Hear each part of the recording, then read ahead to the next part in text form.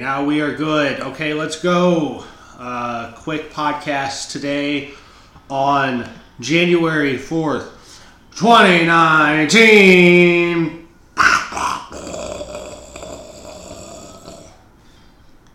Wow, we have spent a lot on special effects or sound effects in the new year. Andrew, are you in the United States of America? I am in the United States of America. I'm in Minneapolis. The best. It's a balmy 28 degrees.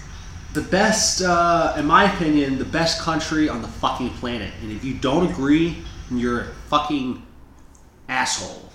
Minneapolis or America? Minneapolis is my favorite country in the world. Minneapolis is my favorite country in the world too. So we're good. We're cool. Yeah. Actually, I know we had a lot of sports stuff planned, but that made me think of something I was thinking about yesterday. Did you see the news about the L train in New York City? No, I missed this. Catch me up. Okay, so obviously New York City, the most important place in the world, and anything that happens that's specific to us is important to everyone because that's the way the world works. Anyway, there was for the last 6 to 8 months, it was pretty much set in stone that the L train was going to shut, which connects which runs through Brooklyn into Manhattan, and it's the one I take to work. They said they were going to permanently shut it down for a year, 15 months, I think, starting in April. Presently, it's just been shut down sporadically on some nights and some weekends. But they announced yesterday that they talked to some people, I guess, and they don't need to shut it down permanently. It's just they're going to continue with the nights and weekends being closed for another couple of years. What time does it close at night? What time would it close at night? I mean, it closes at 10 or 11. Okay. So basically if you have a regular job, 9 to 5 type gig, and you're not working late nights, it's fine. So obviously this is something that disproportionately affects the poor, and it's one of those things where the transit in New York City, it's funded in part by the city, but also in part by the state. And where you run into problems is that New York City is a place that is not governed just by one state. You have people who live in New Jersey, New York, and Connecticut that commute to New York City and work in New York City. Right. So this train, the train system in general affects people in 3 different states. But only one state is actually responsible for contributing to the funding of that. So if you live in New Jersey and you are directly affected by these train lines, you don't really have any say at trying to improve them. Nor does the state of New Jersey contribute to the funding when it sort of a fair world probably should. That's what I'm saying. And it kind of got me thinking, in today's society, should we return to city states? Well, I mean, I guess that's. I'm just thinking everything right now, everything in America. I'm just using us as an example. I'm sure it's similar in other places, but I'm going to keep it to America so we don't run into any issues like that. Sure. Everything is driven by the cities. And so, the problem is that most cities are built along borders because our state borders coincide with natural geographic borders. You look at St. Louis, for example, Mississippi River right down the middle, so it only makes sense that you would end one state there and another state would begin on the other side. But you also, because it's a river, you want to build a city there. Well, I think in anything, especially in America, it's something. It's like the Electoral College, or it's like how you allocate funding between the separation between the federal and local governments. Is you obviously have to take new modified approaches, right? I mean, because America, what it is now, is completely different than what it was 50 years ago, 100 years ago, etc.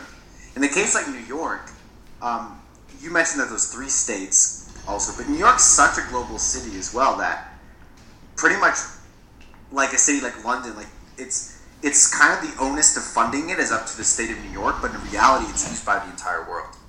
Exactly. that's difficult, right? I mean, there obviously are global governmental bodies but they mainly fund.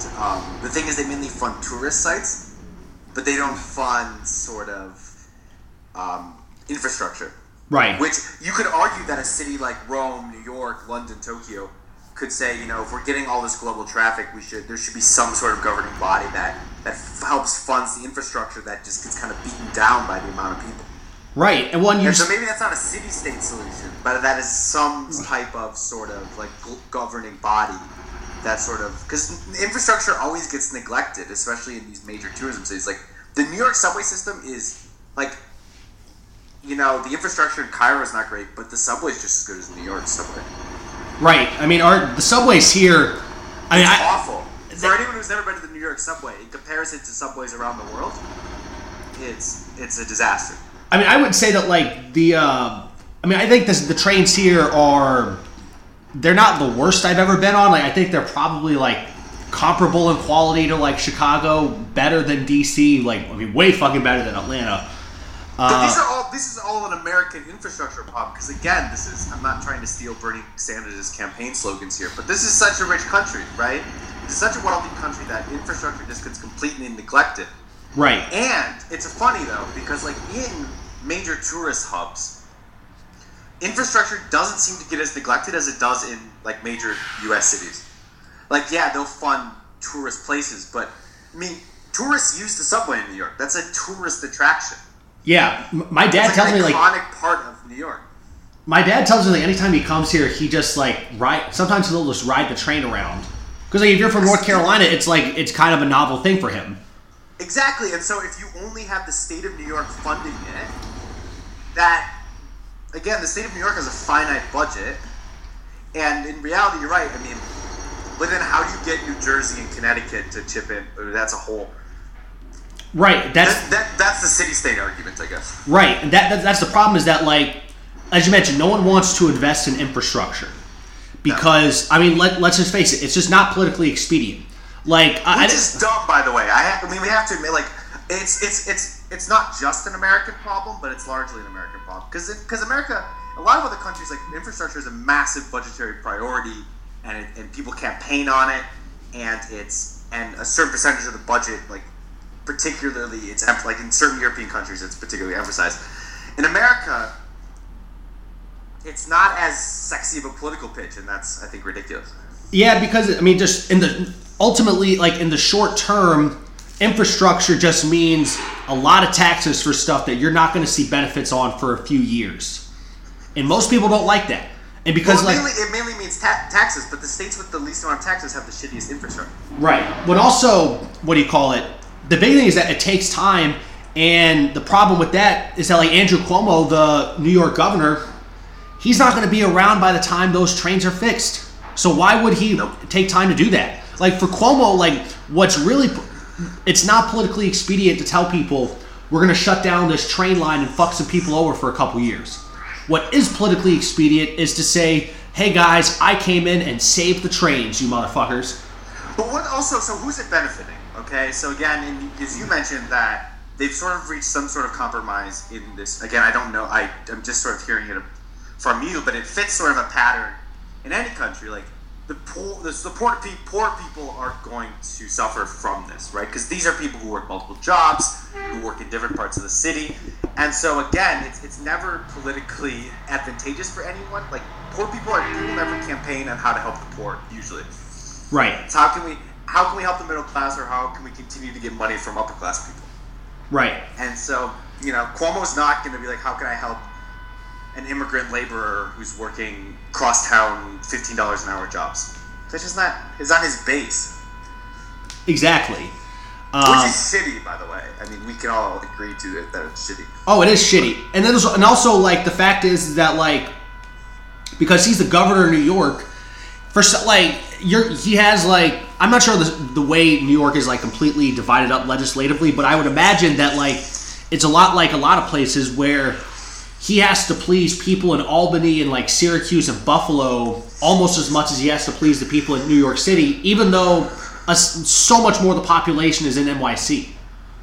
But, like, those people in Albany don't want to pay the taxes for the New York City train system.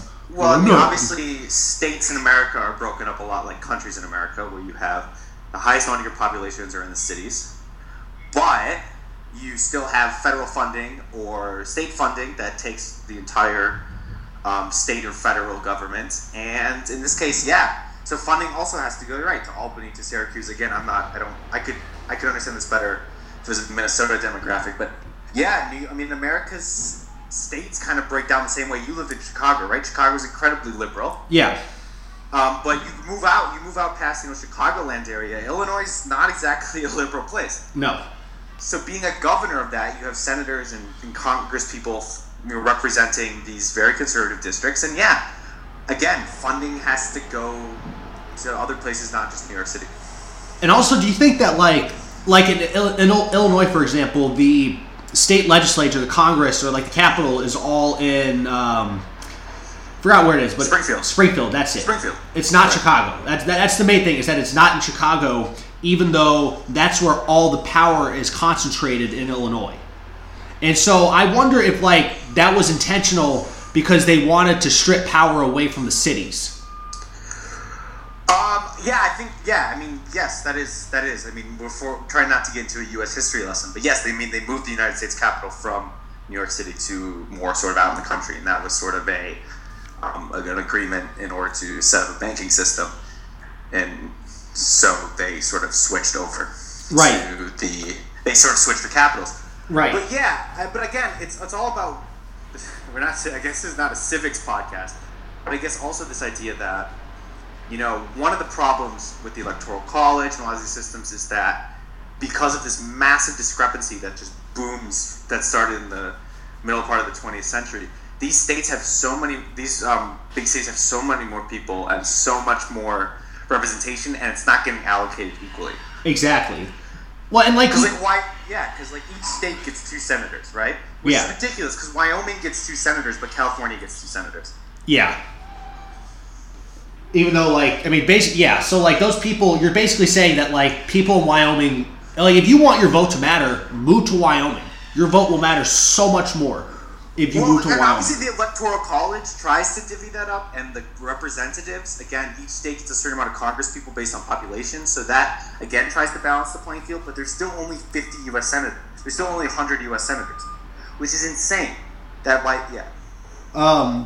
also, and you were talking about, you made a great point about how, states in the United States tend to operate in the same way that countries do around the world. You don't have, there's nowhere in the world where it's I live in Paris, but I work in Paris, but I actually live in Belgium and I just commute. No one does that. And you don't do that between countries. Well, you could do that a bit in the EU, depending on where you lived, because there would be work permits. Right, but it wouldn't be, they're not, how many of those places would be, close enough to borders? Maybe London, you could live in France? You could work in Italy, and you could live in Italy and work in France. You could do that, again, because of the EU passport. That's fair. Which is kind of the big thing about the EU. But let's say you lived, I'm trying to think of, a populous, but say it's a country in Asia, for example, say you lived in Mongolia, but you tried to work in Russia. I don't know if you could do that. Right, that would be difficult as hell. That would be, because that was the whole point of the European Union, I guess, which is, again, or you could say this is what it's going to be like working in London in 5 years when Brexit fully takes place. Right, because that's kind of the downside, is now you can't be British and go work in Germany visa free. Exactly. Which is the whole sort of alleged perk, which is a sort of a perk of the European Union. But yes, it's very different again, because because the federal government and the state government in America structurally is the same. There's the governor, which is pretty much like the executive branch, and the president, and then you have a Supreme Court, you have a judicial system, legislative senators, and it's broken up the same. So they're each their own little countries within, but they still have to answer to a larger governing body. So it's sort of a unique thing. It's kind of like a massive European Union. Right. And I'm not sure either is well organized. Well, to be fair, the U.S., I think it's. There's a lot of problems with the U.S. government, but it's the organization. Again, it just needs to be continually adapted. Right. Because the demographics are just exploding, and these cities, when they wrote the Constitution, there was 13 states. This idea, our biggest state wasn't even created until 150 years after the Constitution was written. Our largest state wasn't even created until 150 years after the Constitution.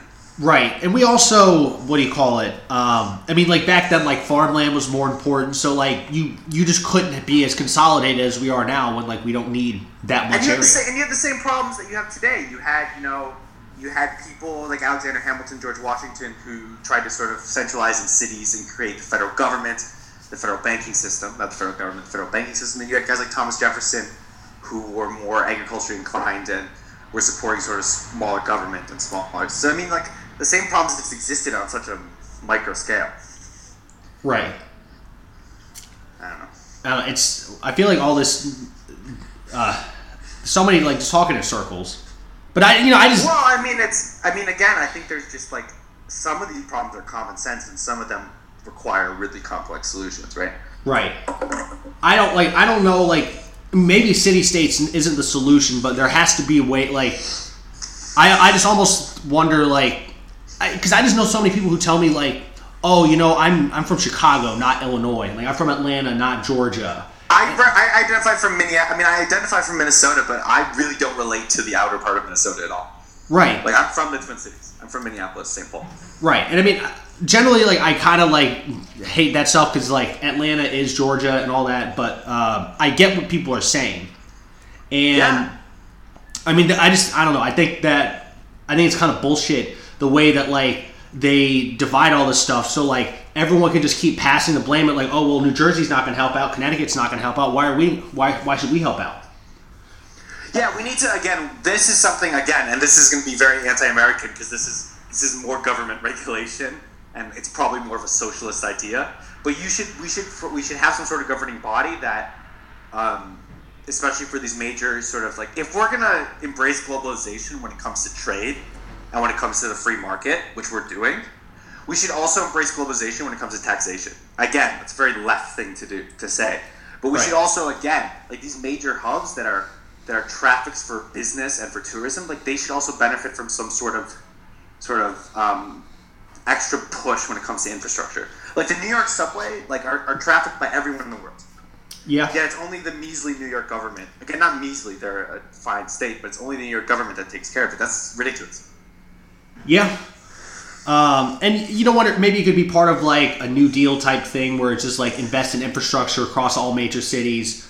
But that would also, again, I think this is something where you could also even set up some sort of global, like, you know how you have UNESCO and you have all these United Nations committees that deal with, heritage sites and with environment. You could set up some sort of governing body. Yeah. And again, I think there probably is some more sort of well-funded one. Yes. Yeah. All right. So we have about this is a short pod today we're doing, of course. So just wanted to have that interesting little civics broader discussion. That was interesting. I wasn't ready for that. Yeah, I wasn't either. But just sometimes I feel like whenever I talk to you, I have like political ideas that like just want to bounce off you because you know stuff. So let's. Yeah. Does Andrew know stuff? Do they know things? Let's find out. Watch BoJack Horseman. Did you see season 5 yet? Yeah, I finished it right when it came out. Oh, okay. So I finally finished it. We'll discuss it at a later time. Later pod. Okay. There's a lot to talk about. Right. All right. So for the last 15 minutes or so, let's get into some NBA discussion. What is the thing that is most pressing on your brain NBA wise right now? I want to talk about James Harden because Maury had this comment where Maury obviously stands pretty hard for James Harden, which makes sense. But Maury, I think, last year called him the greatest isolation player in NBA history. And I think yesterday, after the game-winning shot against the Warriors, he said that he might be the greatest offensive threat of all time. I actually don't think that it's that hyperbolic. I think we're not really appreciating how sort of... Look, James Harden these last 4 or 5 years has had, outside of LeBron and maybe Durant and Curry, he's had a top 15 or 20, like, icon, even top 10 run. Over the you're talking about, he conceivably should have already 2 MVP awards. He's won one, but you can make an argument that he deserved another. The one that Westbrook won. Yeah. And he should probably win it this year. Although, I mean, I would... Yeah. I mean, I was a big Kawhi guy that year, and... Okay, but it was a pretty legitimate argument for him, and I think he... So if you have 2 MVPs, you're an all-time great. If you have 3 MVPs, I think my main point is I don't think James Harden is getting enough love as an iconic all-time NBA player. No, I don't disagree. Like someone who could end up in the top 15.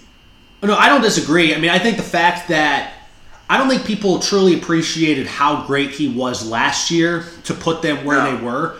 I mean, you think about it. Chris Paul was out for the last 2 games, and if anyone on the team hits 1 3 the second half, James Harden basically single-handedly beats the Warriors. I mean, I don't want to say single-handedly, but he was the only superstar on that team. And it's not how many guys can single-handedly go toe-to-toe with the Warriors? LeBron? Well, they're not that great. They're an okay team without James Harden. But they're like the Warriors. So if you had to put a top 10, so you put that series and you said, okay, you're the top 10 players. How many would the Warriors have had? The Rockets would have had 3, maybe 4, 3 out of the top 10. I'd say I'm thinking. All right, so it'd be from the Warriors, it would definitely be Steph, Clay, Durant, Draymond. And then probably, Iguodala got hurt, but we'll just, for the sake of argument. But Iguodala's definitely in the top 10. Yeah, so if he's healthy, we'll say Iguodala. Maybe Livingston? Maybe. Maybe not. Okay, so, but... and they're just... But also, again, okay, maybe not the top 10, but they definitely have 3 of the top 5. 4 of the top 6. And that's damn good. And then in the NBA that matters more than in most sports. For Harden to be able to keep up with those guys by himself doing that was pretty incredible. Right. Chris Paul's good, but the problem with Chris Paul, if he doesn't get hurt, they probably win. To be fair. Right. I think that this is gonna sound bad, but I just I said it before. I can't believe they tethered James Harden's future to Chris Paul.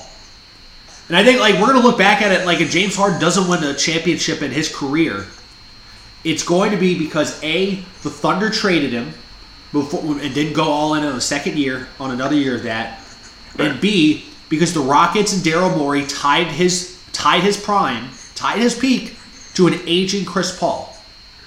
And again, we have a short pod, so we could kind of bounce off a couple of different topics. But the last thing on the Harden topic, what would you have done if you were Daryl Morey? I would have let Chris Paul walk. But then again, okay, but then you get nothing. You don't have any cap space. Right. Not much cap space because you had his rights, so you used that to go over the tax to sign him. You couldn't have signed a comparable superstar. Right. I think doing that, I think you had to accept that last year was the run, and you take maybe not. I don't want to take a year off, but maybe wait it out, shuffle the deck a little bit, and then come back and go hard in the paint. Could they not have set themselves up to be in a position to go get a great player next offseason? Well, signing Capella also made it difficult. Right. But that was somebody you had to sign again because you wouldn't have had as much cap space because you had his rights, and so it was sort of a rather difficult situation.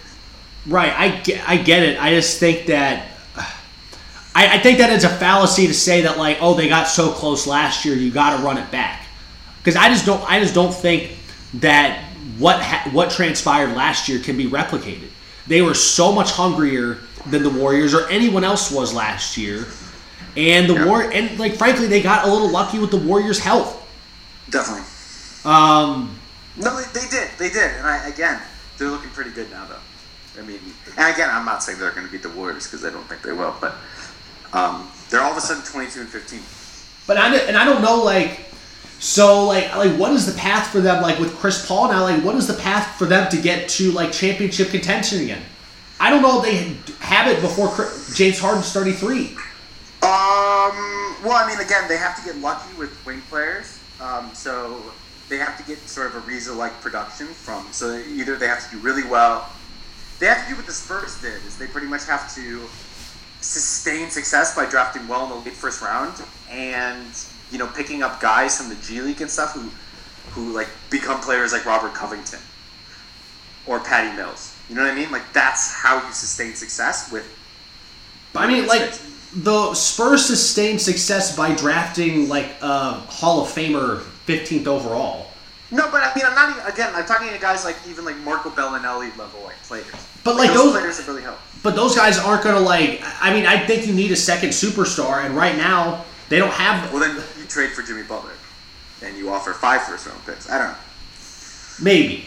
But even then, like, I mean, they tried though. I think they knew that. I think you're onto something. I think they knew what you're getting at. I think that's why they went after Jimmy Butler with sort of all their long-term assets. And I mean, I'll say this: like, in Morey's defense, like, the argument for signing Chris Paul was that, I mean, he didn't do that thinking that Chris Paul was going to get hurt immediately.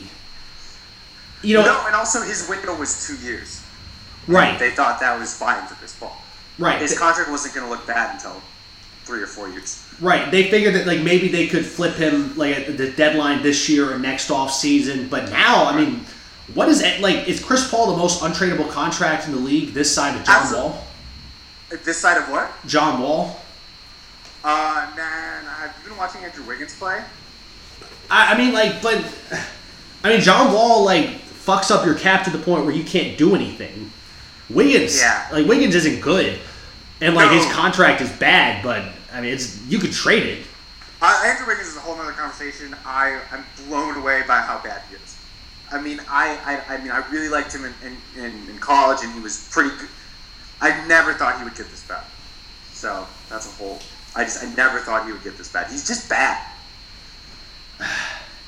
Yeah, I mean, maybe he is. Now he is. He could be good. He's still 23, but he's gotten worse every year since his second season. Yeah, I mean, I think that. Do you think you just need a change of scenery? Like, not even like just a new coach. I think that's the pitch. I think that's the pitch to some team, right? You know, to Cleveland, right, or some team that really has no chance of signing a superstar. Be like, hey, you want this 23-year-old who, you know, is the 7th fastest in NBA history to 7,000 points? Like, he's talented. Do you want him? I mean, it's there, but I still think there's a path to him being an okay complimentary player. 100%, I agree, but at the moment, it's alarming how bad he is. Right. And how just kind of doesn't give a shit. And I was really hesitant to say this about a player because I hate sort of judging their motives. But I was at the game against Atlanta where he missed. He's like, I think he was like 3 for 10 on free throws and stuff. Oh, crowd's booing him. They asked him after the game. He's like, yeah, you know, we have some shitty fans. It's like, what? You know, I mean, like, yeah, sure, every team has shitty fans. That's fine. And Minnesota fans are jaded and bitchy. But still, like, that's your comment after the game? Right. Not, I'm getting $35 million. I should make more than 40% of my free throws? I don't know. That was my quasi-Andrew Wiggins rant. You had a Vikings rant. Do you still have that? Yeah, I do. Let's end the show on that. What do you call it? Yeah, I'm just like I'm not a Vikings fan. I don't really care that much about them. But as someone who covers the NFL and just is like invested in good football happening, the Vikings are the biggest disappointment in the league this year by a considerable margin. And I mean, there's just so many parts about it that just pisses me off. Like, I don't know how anyone could follow that team even in passing and not get pissed off at how fucked up it is that they quit because so they don't, fine, they lose that Bills game, which I was told they were going to be perfectly fine after they lost the Bills game at home. Oh, it's going to be no problem at all. No one needs to worry about this at all. Well, turns out if they'd won that game, they would have made the fucking playoffs. Or if they showed up against anyone who was good. They didn't show up against any of the quality opponents. It's not like they lose close. They just didn't. They got fucking embarrassed. The Bears last week were playing. The Bears took out all their starting wide receivers. And they let Mitch Trubisky convert third down after third down to these fucking backup, undrafted wide receivers that are rookies. And they couldn't stop them, and they let them go on a fucking 9-minute drive to ice the game and end their season? Do you not have any fucking heart? And then, Mike Zimmer, comes out here, we didn't have any heart. Mike Zimmer's he's so good with the run, he's so good with the defense, but he's a fucking dipshit when it comes to the offense. Well, I think we just need to run the ball. Just keep running and running. Well, Mike, if you wanted to run the ball, maybe you should have drafted a fucking offensive lineman in the first round when you knew that your offensive line was a fucking dog shit. Instead of drafting another goddamn cornerback who wasn't even going to contribute. I just you want to run the ball, but you don't get anything to help run. You don't get anything to contribute to the run game. Meanwhile, you have 2 all-pro caliber wide receivers, but you don't want to throw to them. It just doesn't make any fucking sense. Well, okay, so everything you said is 100% spot on. I mean, this team was maddening to watch. The last game, you had Cousins, right? Bitching at Thielen on the sideline, which is whatever. But then after the game, Cousins is like, it's only year 1. Next year we're going to have, cheat codes and code words, and we're going to understand each other and get on the same page. It's like, what is that? It just, the level of, I guess, it just seems like when you look at great teams, they're just, I don't know, it was just such a colossal waste. And again, Mike Zimmer, yeah, his defense is fantastic, and the stats checked out. They got torched against the Bears. That's on his defense. Yeah, And they got torched in the NFC Championship game against the Eagles. And they pretty much blew it against the Saints, except for a miracle play that's not going to happen in your lifetime again. Right, everyone last 3 big games he played, also allowed 27 points to Buffalo. Last 3 games that Mike Zimmer's defense played in, they choked. How good of a defense are you really? Yeah, the Saints point is good. No one talks about that. The Vikings were up huge. That game. They blew it. They totally fucking blew it. They got torched by Breeze. And then, what do you call it? No show in the Philly game. I'll give them props. Points. The only time they showed up all year, showed up in the last calendar year, was in that Thursday night game at the Rams. That was it. And even then, that was a game where the defense got fucking torched. You look at it, Zimmer is a defensive wizard. But he faced Matt Nagy twice and Sean McVay once this year. In those 3 games, he got severely outcoached their offense against his defense. Every time, just got embarrassed. Matt Nagy came in and outclassed Mike Zimmer in both games. It wasn't just that the Bears looked physically dominant against the Vikings. It was that they looked more well-organized than Zimmer's unit. And also to your point, again, with the offensive lineman, that was the thing. Again, I don't follow the NFL like you do, but it was just so obvious. You get an offensive lineman in the first round. You need another offensive lineman, especially because you're going to spend all this money on Kirk Cousins. Mike Hughes is a nice player. I actually thought he would have a decent impact this year. He returned an interception for a touchdown. He tore his ACL. Okay, you can't avoid that. But even if he was pretty good, you whiffed on Trey Waynes. So then you had to overcompensate with Mike Hughes. And also because Mike Hughes wasn't great, you had to keep whiffing on these defensive backs, which Zimmer insists on taking because he has so much hubris that he thinks, you know what, no matter what defensive player I'm going to take, I'm going to make him a star. Well, not only that, but if you're such a defensive wizard, why do you have to keep using the first-round picks on defense? Shouldn't you be using it on the offense? That's exactly my point. Yeah. I'm with you 100% of the way on that. And again, I'm not for blowing it up. There's some Vikings fans. I'd run it back next year. Obviously, I would really tweak the roster. I think they're going to lose Anthony Barr, which is going to suck. But I think it's either Barr or Sheldon Richardson, and I think they can bring back Richardson for a more affordable contract, and I think they really like him. Yeah, Sheldon, I'll be honest with you. I think, first of all, they don't ever use Barr as an edge rusher, which doesn't make any sense to me because that's what he was in college, and he's good at it. He's pretty good at it. Yeah. I would let Everson Griffin go and then sign Anthony Barr and have him play a quasi pass rusher kind of role. And Sheldon, let's be honest, Sheldon Richardson, for as good as he was, he disappeared. I didn't see him once against the Seahawks. The Bears game, he just did not exist. Kyle Long came back for that game and just neutralized Sheldon the entire game. But I agree. I gotta run in a second, but just want to end on this note. Totally agree that you got to run it back next year, but Zimmer has to be on the hot seat, and it's got to be scalding hot. Zimmer's got 1 year left on his contract, and they're not extending it. So his contract ends after next season. That's how it should be. He needs to earn it. He's like, I'm fine with it, whatever. So, I mean, I think him and Spielman, if they have anything less than 10 wins next year, they're all fired. Totally agree. And their schedule next year is tough. Yeah. They're playing the NFC East, and they're playing the AFC West. Oh, yeah, so that's... So, not exactly easy.